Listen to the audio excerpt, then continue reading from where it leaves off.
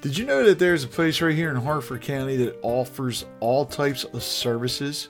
They offer assistance programs, talking about health insurance, medical transportation, WIC program, and more. They also offer dental clinic services, peer recovery and support services, different types of cancer screening, hearing and vision screening, and a lot more. A lot of people don't know about them, but I'm here to tell you about them. This is the Harford County Health Department, and their mission is to protect and promote the health, safety, and environment of the citizens of Harford County through community assessment, education, collaboration, and assurance of services. And the one thing of Harford County Health Department, they want to make Harford County the healthiest community in Maryland. You can visit them at harfordcountyhealth.com. That's harfordcountyhealth.com. And be sure to listen to the podcast that I do with them the first Friday of every month right here on harfordcountyliving.com. Hi, my name is Rich Bennett, and on this episode of Harford County Living, I had the opportunity to sit down with somebody that's new to Harford County. Dr. Sarah Cannon is a local dermatologist who just opened up a new practice. Now, the thing is, her practice is different from other practices. She offers the direct care model, and if you don't know what that is, you're about to find out. There's no surprise bills. Everything's 100% transparent pricing. And as usual on this episode of Harford County Living, I learned more about melanoma, more about acne, certain things that dermatologists do that I had no idea that they did. So sit back and enjoy, and once you get a chance, call Dr. Cannon and make an appointment.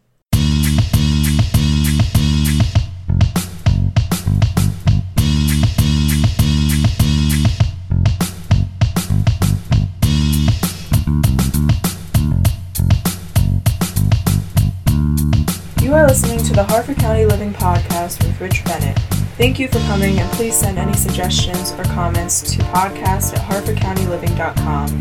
The Harford County Living Podcast is produced for your enjoyment, and show notes can be found at harfordcountyliving.com. Come back often, and feel free to add the podcast to your favorites, RSS feed, or iTunes. All links are in the show notes. Now let's join Rich Bennett and his special guest.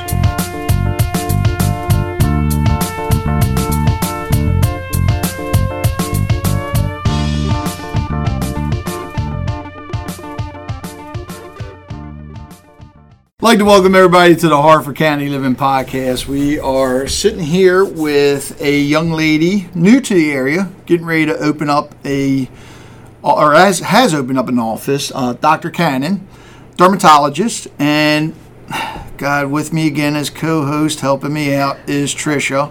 Hi, everyone. Miss Tricia Soaps, of course. We only been here for an hour waiting for her to finish yapping so we can get this thing started, but... Whatever. So, now, Dr. Cannon, how long have you... Wait a minute, you're going to yell at me for calling you Dr. Cannon, aren't you? Sarah, please. I'm sorry. Dr. Sarah? No, Sarah. Just Sarah. She already yelled at me outside. Now, how long have you actually been in Harford County? Because you're new to the area, right? Yes. So we moved down in the middle of the summer. My husband actually took a job down here. He's over at McCormick. So we would move down and living with some family, and we're over in Bel Air now. And you get discounts on the spices and everything. We do. Right? We do. Nice. Yeah. So you're up in Bel Air. Yes. And you're getting ready to open up your own, dermatologist office, yes. I guess. Yes. Okay. Yes. Awesome. What made you decide to go on your own and not join another company? Yeah, so when I moved down, so I was working for the past couple of years in New Jersey at a private practice, small private practice. So there were a couple other docs there. So I had a little bit of the lay of the land of kind of how things work and what I wanted out of a practice in terms of how I could work with patients. So when I moved down, I just kind of assumed I would interview and join a similar type practice. But I think I found that there were some things about different practices that I wanted to customize a little bit more. And certainly there was definitely my desire to have much more time with patients and have a little bit more individualized care, and just really make it my own. And I felt that with joining a larger practice, very well-established practice, there's pros and cons to that, but also what comes with that is a lot of overhead, a lot of staff, maybe a lot of volume. And that was something that I wanted to get away from, whether I joined or whether I opened up. I just want to have more time with patients and have... You want to make it more personal. Yeah. Which I like that. I mean, I appreciate that. That's, one of the things I can't stand is going to a practice where you never know who the doctor is you're going to see. Yeah. It could be somebody new. Could be somebody different. And I'm sorry, I'm comfortable with talking to the same person. I go to the same dentist all the time since I was a kid. Not a lot of dermatologists around, are there? No, there's not. There's a few that have been here for a long time, and the problem is that if new dermatologists or any physicians don't move in, your wait times get longer and longer because you're seeing back your old patients from several years, but new patients are moving in. Children are growing up. As we get older, we see more skin cancer, so you start to have longer visits with those types of patients. So the problem is the volume keeps going up because people need doctors, but there's not more doctors coming into the area necessarily. So it's just, I'm happy to be able to come and, serve this area, make friends, become family, and just make it my own, I think. Okay. Now, for those that don't understand, what exactly is dermatology?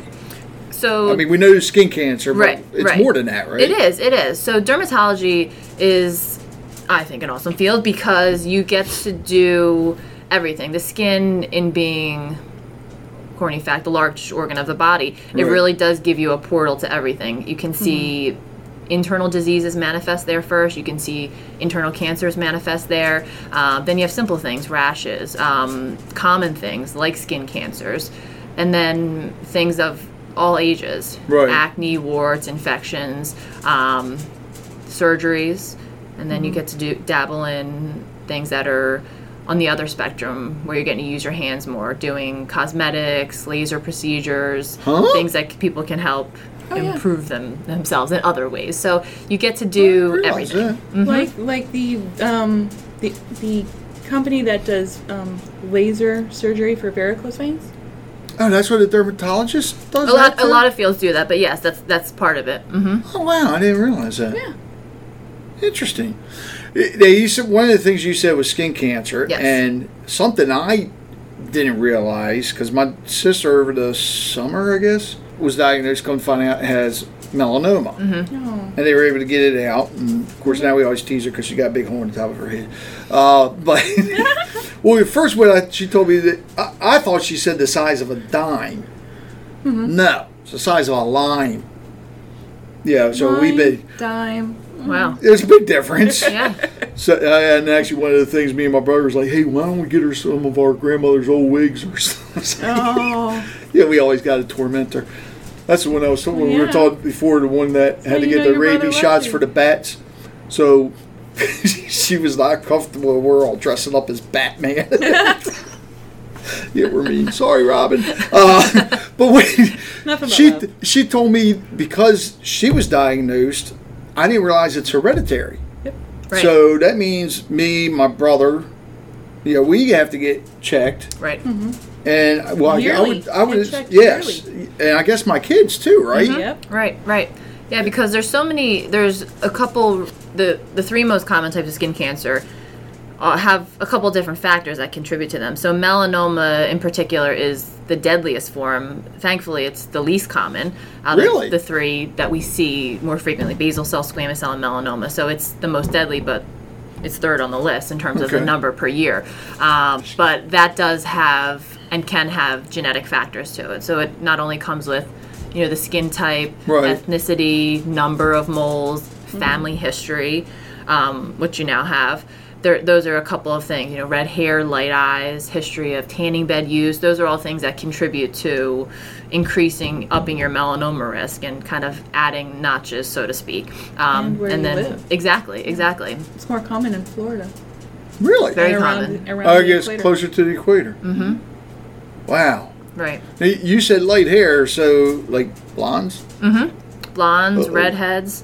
What about ones with no hair? My grandmother died of melanoma, and I have to get checked every year. Right. I need to get. I'm trying to convince my teenager he needs to be checked every year, but he's grumbling and groaning and kind of the mom's being paranoid again. Well, and I understand it's not a hard check. You basically just, in a gown? Well, not even a gown. I guess your underwear or whatever, saying, here, look at me.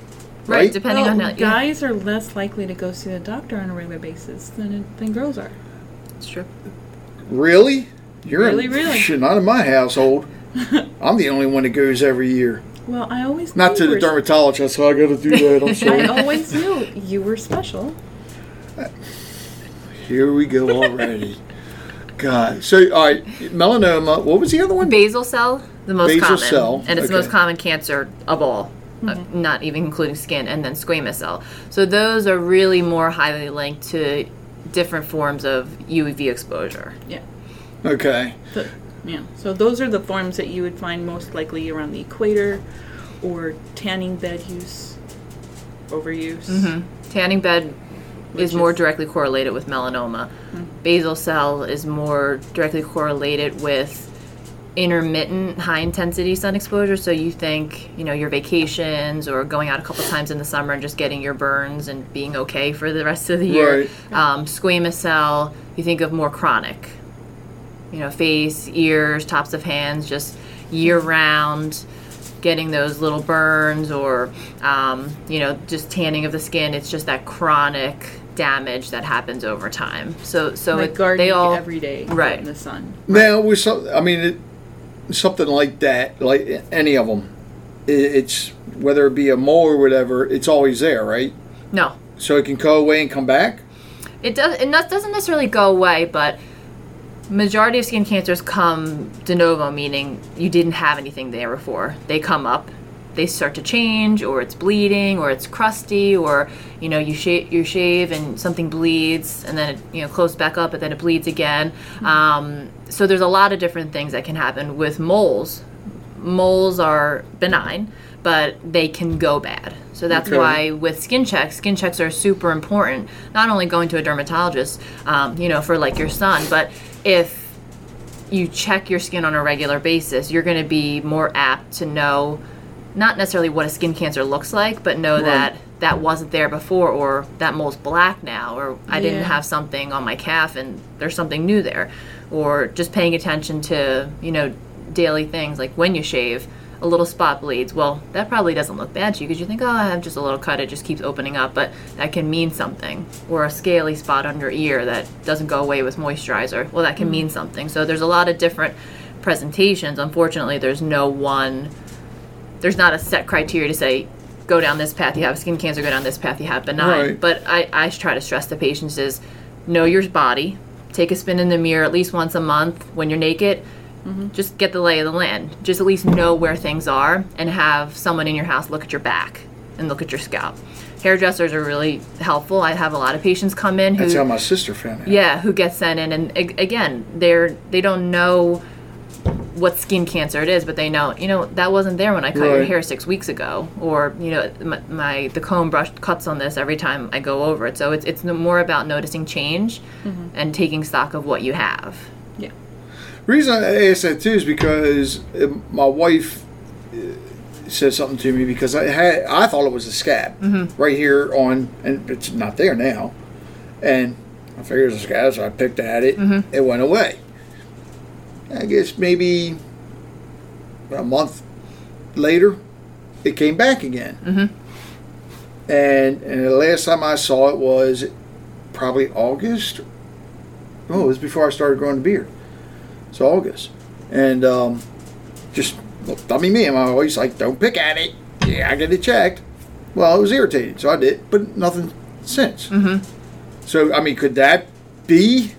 In general, skin cancers are not going to go away, but precancerous lesions, which are extremely common, can. So precancers, they lie on the early side of the spectrum of a precursor to squamous cell. So that's the middle form of skin cancer. A little bit more aggressive than basal cell, much less aggressive than melanoma in its deadliest form. So that's very common. They are very, very common. They can come and go. And some of the studies say a few percentage of those on a given person will progress to skin cancer over their lifetime. Some studies say maybe up to 15 to 20% of any of your number of precancers will convert over. So they're a representation that you've accumulated enough damage over your lifetime to now make precancerous lesions, putting you at risk for skin cancer.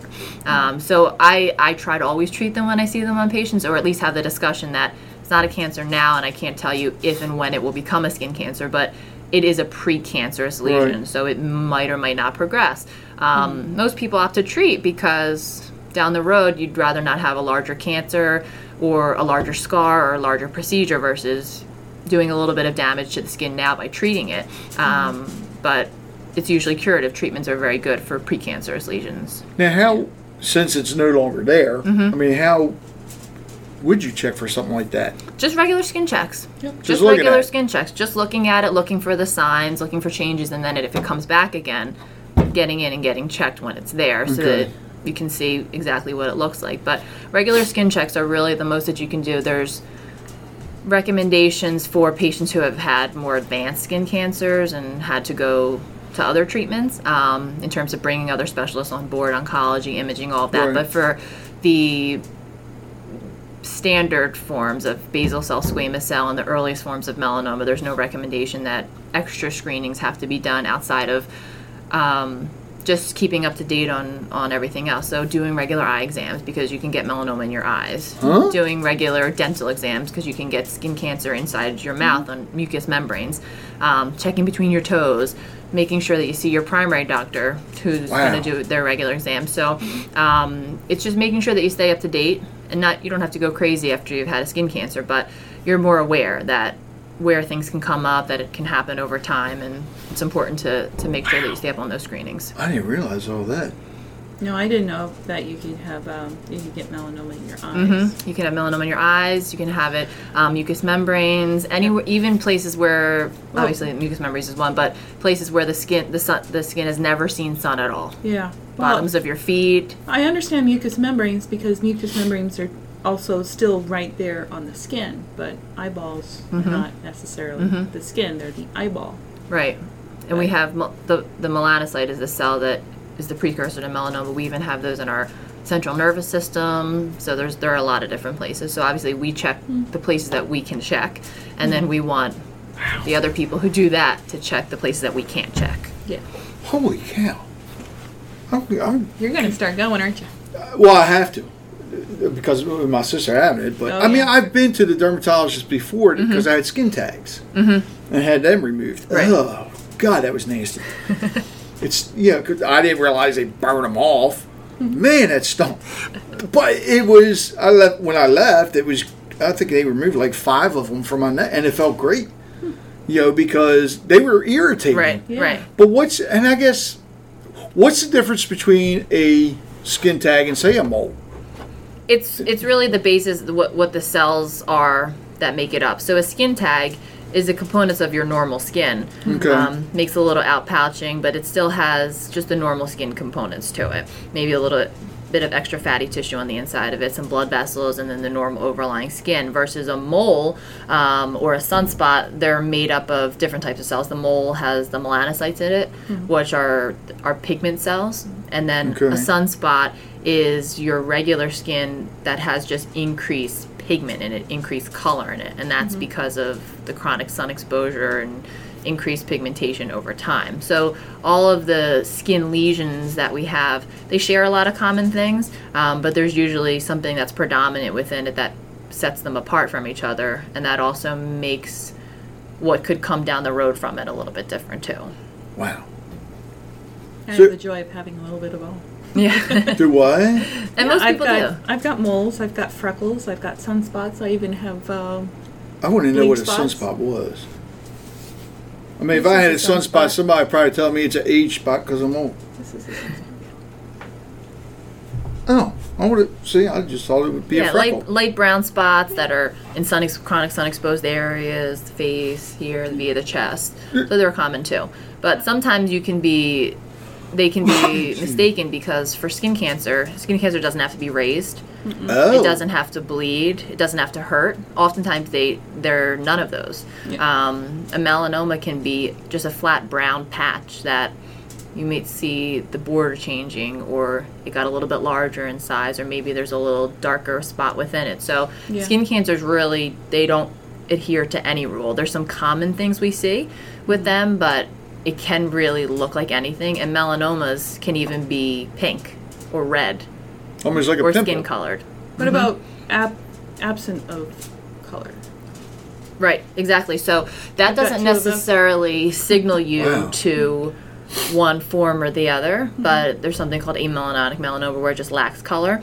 And, you know, those can be very tricky because they don't give you the warning signs of what's happening. Yeah. So that's where the whole thing about change or new comes in, because you're not born with the melanoma. So it might not look like a big brown black scary spot, but you say, I've had a red spot on my forearm for 3-4 months, it's not going away. Well, that's probably needs to be checked. Right. Yeah. So it's just about at least knowing what you have on your skin and knowing when something shouldn't be there. I need to make an appointment with my dermatologist. Well, because my wife keeps telling me, like on top of my head, she says there's something that keeps coming and going. And she keeps telling me Is to it check. hair? No, it's not hair. I wish it was hair, but no. I keep outgrowing the hair. No, at first she thought it was a pimple. Okay. Yeah, but it wasn't. But it doesn't bother me. And I wear a hat all the time. Well, no, every once in a while I'll get a raised part of my skin, and then the following week it acts like a pimple. And when the pimple goes away, the bump goes away. And all it is the pore filling up with junk. Well, that's another thing, Which too. is 'cause another you- thing a dermatologist can talk to you about. Well, I knew, because I know my younger brother had to go because he had a cyst. And he was a truck driver. Right. So I always got him on his tailbone. No, that's a terrible. Oh, yeah. And then come to find out, you know, after years of going, then it became cancerous. And he had to have that removed. Okay. Yeah, It because wasn't typically... melanoma. He just said it was cancerous. Okay. Because typically cysts shouldn't be precancerous. So it could be that there was something different that was brewing that maybe was Right. acting like a cyst. Or there was just two things that were, you know, true Combined. and unrelated. Yeah. Whew, man. Sorry. Now I get you. I get the shivers just thinking of that stuff. Ugh. Now, where's your office located at? So we're over on 2012 Tollgate. So right on in a medical complex there behind Yes. the Dunkin' Donuts in Humagalas. Okay. Yeah. Oh, yeah. And what are your hours? So we'll be open Tuesdays, Wednesdays, and Thursdays, and we'll have early morning hours the one day, Okay. and late night hours the one day, and then Monday and Friday by appointment. You know, for anyone whose schedules really doesn't fit with those 3 days. And now, do you take different insurances or? Right, Okay, right. you do. No, so we're a direct care practice. So what direct care means is that we don't contract with any insurance companies. It's just a Okay. direct contract between patient and doctor. But getting back to one of the reasons why I wanted to open up on my own, I decided to go that route because it offers you a different way to give care. Okay. So when you're under a traditional insurance run model, which is probably what most people have gone to since these models are starting to pick up Right. around the country, you'll find that in a lot of places it's very high volume. So you might have waited a couple months to get into an appointment. You might wait pretty long in the waiting room, and then you might be seen for 3 to 5 minutes and have to come back for several other appointments, or you do a procedure. It's not necessarily the way I think that most dermatologists would want to practice, but the need is there, so they schedule very high. But also because with insurance, you have a lot of extra restrictions and overhead that comes with that because there's a lot of mandates. So they require or they fine you to have an EMR.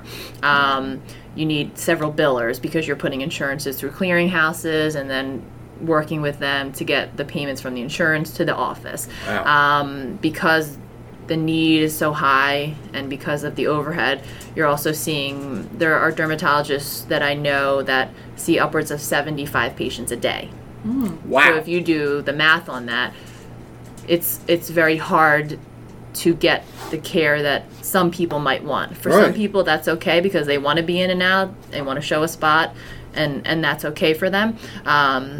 A lot of my patients, at least when I was in New Jersey, I loved the relationship that I built with them. That was my favorite part of the day, was getting to know them, over time and our family. So, and just talking. So it's very hard to do that in a typical insurance run practice because you're battling against all the other things that come with the overhead of insurance.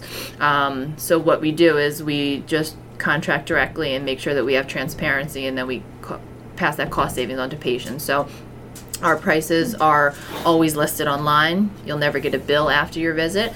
You know exactly what you're paying for, and it's basically time-based billing. So however much time you think you might want or might need, right, that's the appointment that you book. You get that full time slot. You're never double booked, and you're going to be in there and talk about whatever you need to talk about. So when you have a typical visit, oftentimes, because they're so pressed for time, whatever you signed up for, so to speak, that's what you're going to talk about that day. If you wanted to do a skin check, or maybe you wanted to take off a few skin tags, or you wanted to talk about hair loss, you're probably going to have to come back. Yeah. So whatever we can cover in, say you dermatologists take care of hair loss. Mm-hmm. Seriously? Mm-hmm. I had to see a dermatologist because stress was causing my hair to fall in chunks. So hair on my head? Mm-hmm. Skin, hair, and nails, mucous membranes. Anything revolving the skin. Mm-hmm. And whatever the skin touches. Yes. I didn't know that. Of course, I'm not losing my hair. I'm just outgrowing it. Oh, that's what it is. So it happens when you're smart like me. So now, is there, because I know, well, with insurance companies, there's still a lot of people that don't have insurance because they can't afford it. Right. Mm-hmm. So is there any financial aid or something, or can you direct people to find, I guess, financial aid? Or So, I haven't really looked into that for the direct care model of having them find aid. I know that there are assistance programs that will assist with that through the insurance run model. I don't know of any as of yet that would assist with a direct care or direct pay practice. But at least the nice thing with the direct pay practice is it's the same price for everybody. Right. Anybody can go there. And you're getting the personal attention. Exactly. Which I like. Right. Yeah. And you're going to see a dermatologist every time. So when you're seen at a lot of insurance run practices and because they're responding to the need that's there, you oftentimes don't see the doctor. You might see a physician's extender, a mid-level provider. Right. So a physician's assistant, nurse practitioner. And oftentimes I've spoken with many patients, family members of mine, who thought that they were seeing a doctor for years and didn't even know that they weren't. What? And they were still getting care, but there's a misconception out there that everybody is a dermatologist who you see at a dermatology office, and that's just not the case. No. Wow. So it's important that patients know who they're seeing for whatever reason, and we're part of teams. It's all about giving good care to patients, but I think it really is important that you know who you're seeing. Some people do research into it, some people don't, and it's very hard even when you're doing the research to figure out who you're seeing because there's a lot of certifications, there's a lot of different letters that go to people's names, and it's sometimes very, very hard to figure out. You just need an appointment, you need to get in, you need to be seen. So I'm hoping to break down all of those barriers, have complete transparency, and just make sure that people have access when they need to get in for something and know that you're going to see me every time. In terms of the direct care model, you still are going to be able to use your insurance for other things. So if you're seen for a regular visit, we can still give you a coded receipt after your visit, which you can submit to your insurance for any out-of-network reimbursement, which is nice for patients because if you go to an insurance run model, you still are paying certain things out of pocket anyway. Right. You're paying your copay, and then you're paying into your coinsurance once you've reached your deductible.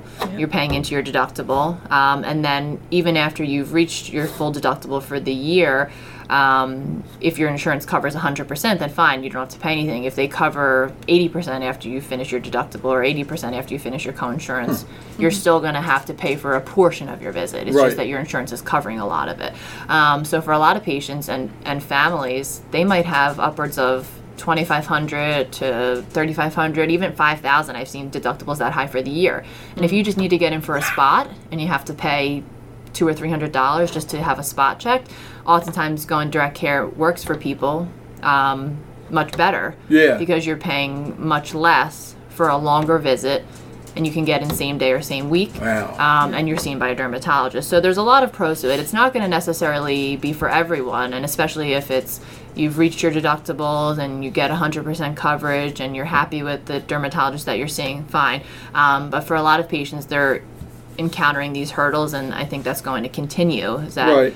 wait times and not knowing who you're seeing and just the availability. So I'm hoping that I'm always able to stay that way of having same day or same week appointments and keeping long visit times.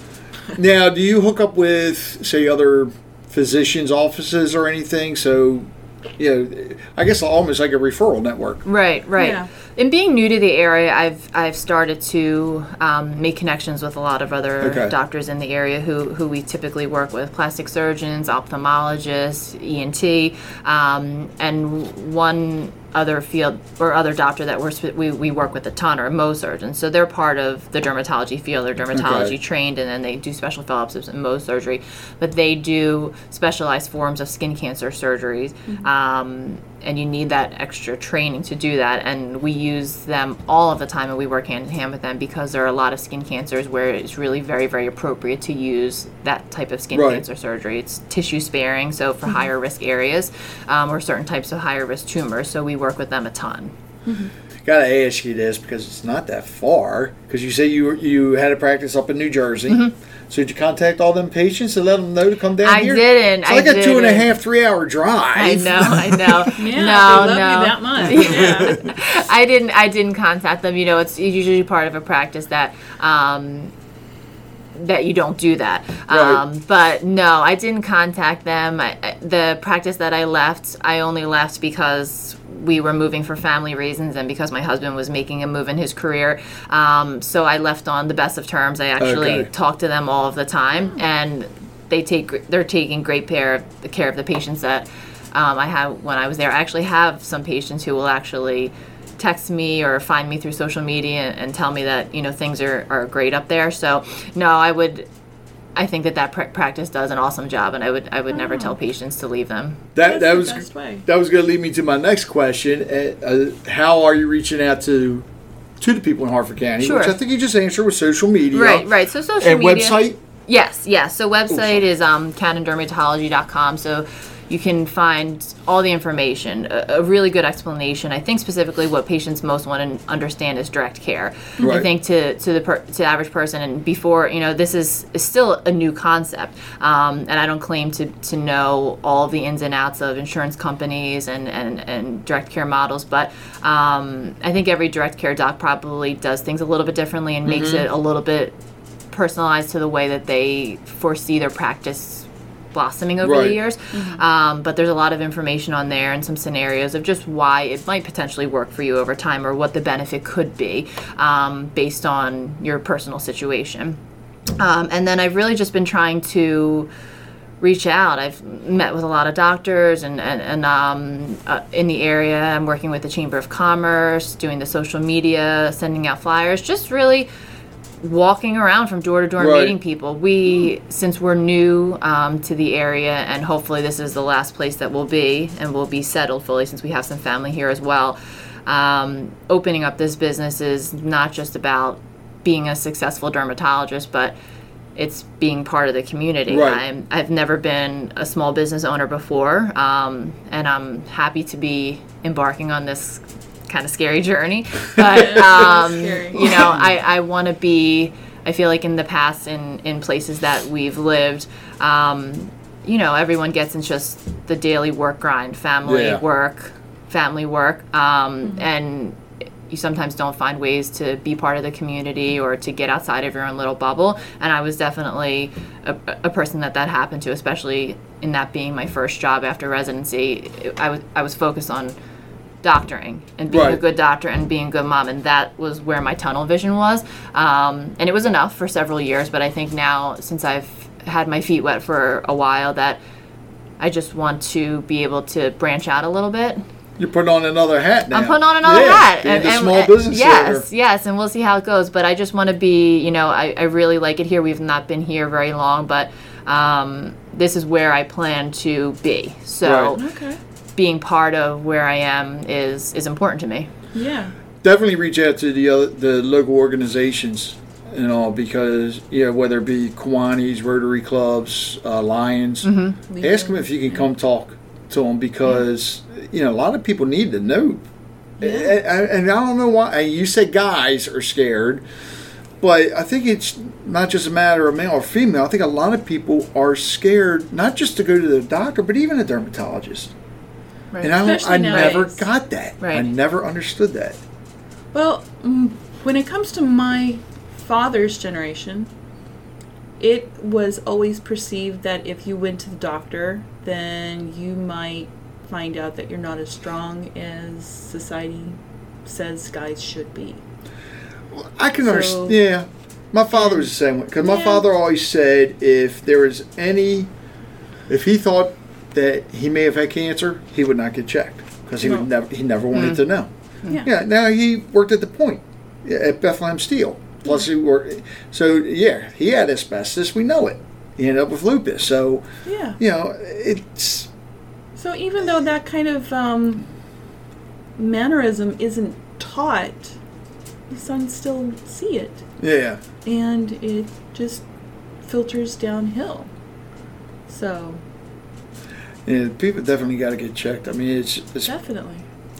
And yes, I'm guilty. I know. Plus, back then, when you were diagnosed with cancer, there was very little you could do. Yeah. Right. Nowadays, there are so many successful options. Right. So. And the thing is, too, I think Maryland's one of the highest states for cancer. And Harford County, I think, is even higher. The highest for the counties in the state. I think Harford County has the most cancer people with cancer. Okay. I've heard different rumors as to the cause of it. But Well, sun. I've heard power lines could cause cancer. I've heard military bases, because you never know what's. Well, we know what they did here, weapon ordinance. So but there's a lot of things that you. Yeah, there's just a lot of there's a lot of things. But a lot of people really, I don't think, thought of skin cancer as much. Right. Right. They're always worried about lung cancer. And nowadays, you don't even need to have a lot of exposure to the sun to get skin cancer. Right. I know someone who didn't die of skin cancer. She died of lung cancer. Didn't smoke a single cigarette. I know a couple of people like that. Life. Yeah. Didn't smoke a single day in her life, and she was never around people who smoked either. Yet she died of it. Wow. Right. There's a lot of reasons to get checked, but at least with dermatology, the fear should be less, because the nice thing about the skin cancers we deal with the majority of the time is that they're 100% curative. Yeah. You see them, you biopsy them, and you treat them. So that should give people some confidence that they're taking care of themselves on a preventative basis. But that if something comes up, we can take care of it. Right. Yeah. We can guide you through the process. It's not going to be something that really affects you down the road after those procedures happen, because it's curative. It can be curative in many situations. I've had a number of moles removed with the possibility that it might be cancer, and you could never tell that. I don't have like big scars or ditches or anything like that, so it's not. And speaking of moles, and I don't know if this is a myth or what, but I was always taught that, like, if I'm shaving or whatever and I cut a mole, I can bleed to death. I'm serious. You got to be very careful when you cut a mole, because something terrible could happen. Something terrible should. That is a myth.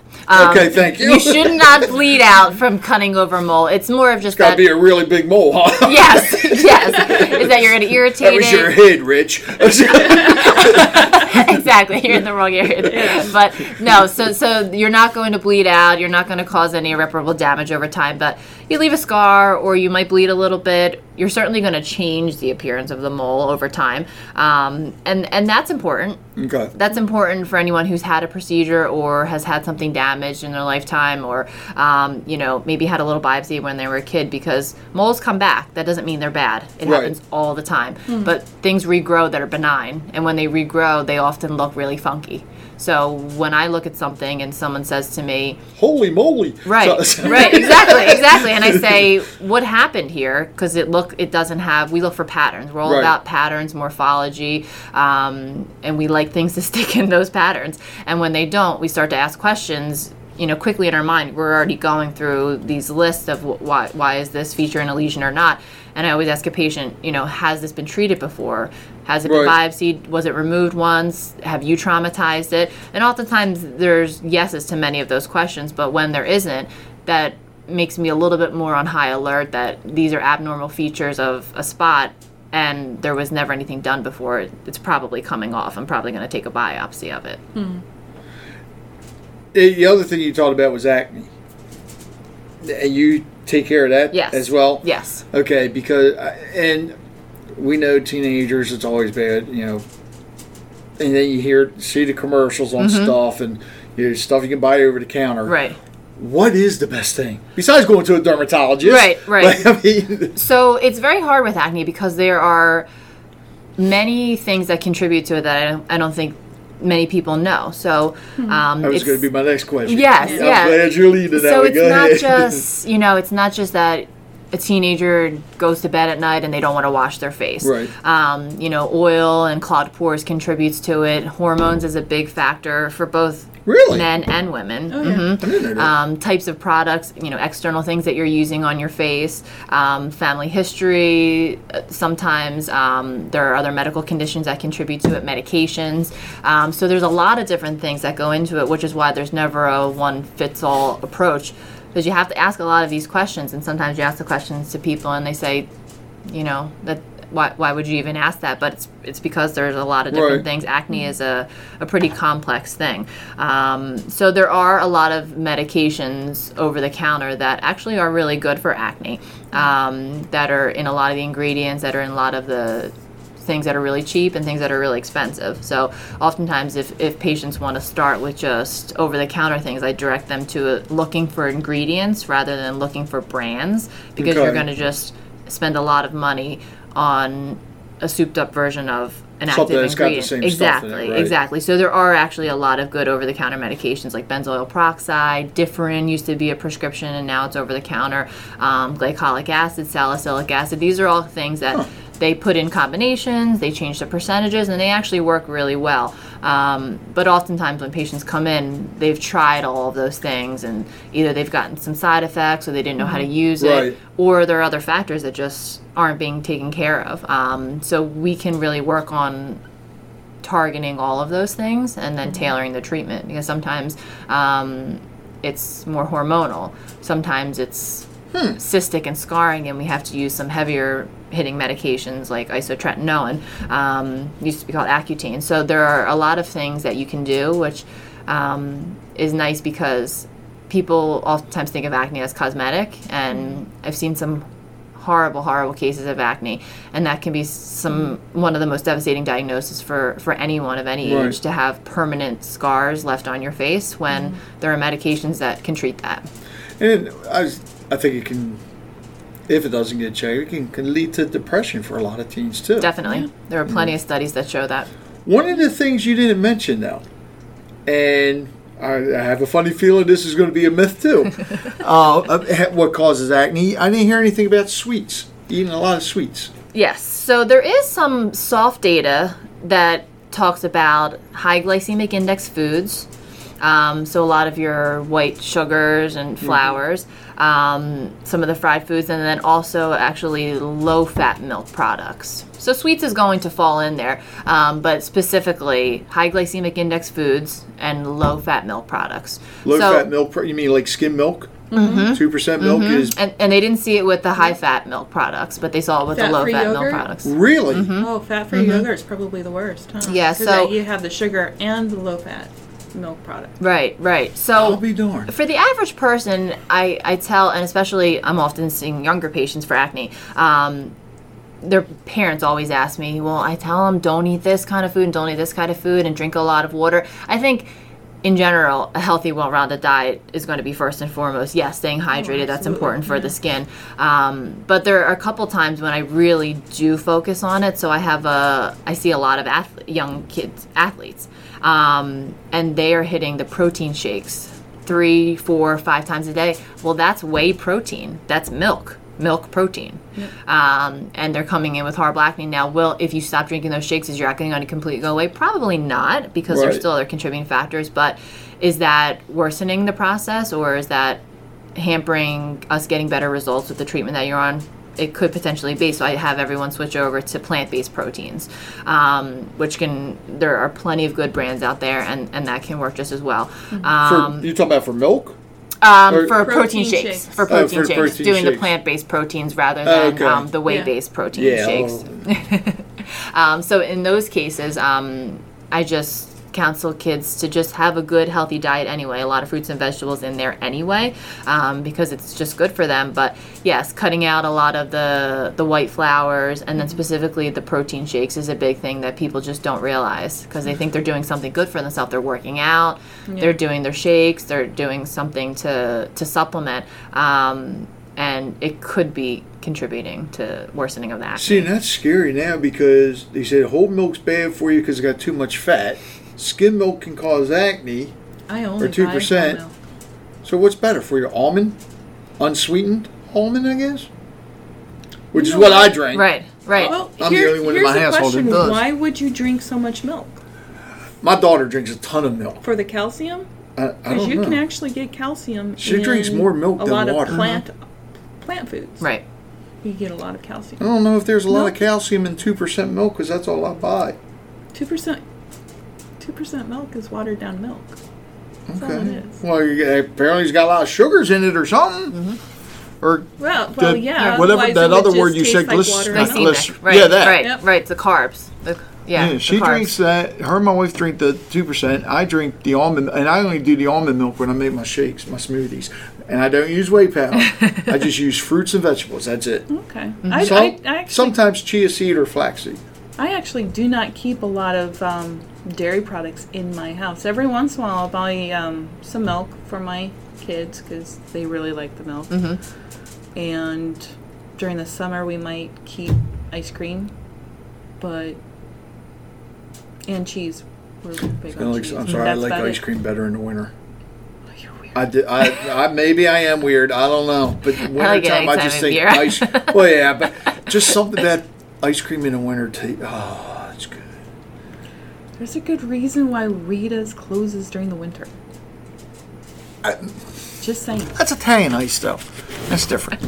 That's actually better in the winter. Yeah. Anyways, I was just saying, if you're drinking dairy to get your calcium, there's better ways to get calcium.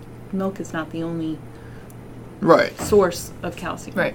Oh, I knew that. So it's that would be the real question: is why? Right. Yeah, there you go. Correct me again. Yeah, that's okay. Sorry, no problem. So once again, what's the website? So canondermatology.com. Which will be, and that'll be in the notes too, so everybody knows. Yes. And what's the phone number? 410-216-0202. And you can also, if you go on the website, you can schedule your appointments directly through the website. So you can look at times, you can change appointments. Nice. You can do it, schedule it at 12:30 at night from your bed if you want to. So that's a good option for people to just, customize things and be able to come in whenever they want. That is perfect. Because there's many times where I'm like 11 o'clock at night, can't sleep. Oh, I forgot to do. I do the same thing. I do the same exact thing. So that's there. So you can go right through the website. That's great. You don't have to call anybody. That's great. I want to thank you for coming on, Tricia. Thanks for trying to keep me straight. Sure. And anything we can do, let us know. Thank you. Welcome to Hartford County. Thank you. Thank you so much. And like I said, we'll put the notes in there, or your links in there, so everybody can find them too. Once again, if you want to be on the Hartford County Living Podcast, it is free to come on. We encourage you to come on to either talk about your business, your organization, any events coming up, anything. You can also find us on iTunes and now Google Play as well. as well as any Android device. So, and we're making some changes. If you've been having a hard time trying to find us, we found a mistake. People were on iTunes searching for Harford County Living, said it wasn't coming up. Well, some dummy that produces this, me, put in there HCL podcast, short for Harford County Living, wasn't coming up. So I started making changes a couple weeks ago. I mean, subscribers just started popping, coming up left and right. So those numbers are climbing again. So thank you. But Dr. Cannon, Sarah, thanks a lot. Tricia, thank you. So and I guess I'll see you on the next one, right? Yep. Did you know that there's a place right here in Harford County that offers all types of services? They offer assistance programs, talking about health insurance, medical transportation, WIC program, and more. They also offer dental clinic services, peer recovery and support services, different types of cancer screening, hearing and vision screening, and a lot more. A lot of people don't know about them, but I'm here to tell you about them. This is the Harford County Health Department, and their mission is to protect and promote the health, safety, and environment of the citizens of Harford County through community assessment, education, collaboration, and assurance of services. And the one thing of Harford County Health Department, they want to make Harford County the healthiest community in Maryland. You can visit them at harfordcountyhealth.com. That's harfordcountyhealth.com. And be sure to listen to the podcast that I do with them the first Friday of every month right here on harfordcountyliving.com.